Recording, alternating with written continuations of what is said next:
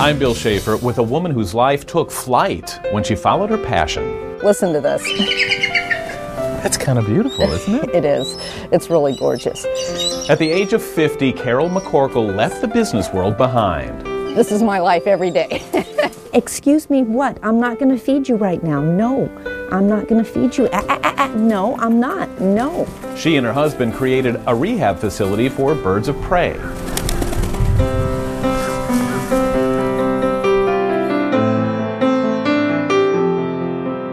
And that opened up a whole new world for me. She says it helped her discover her purpose and make a major realization. We figured at 50, it's like, yeah, we're still young. Let's get going.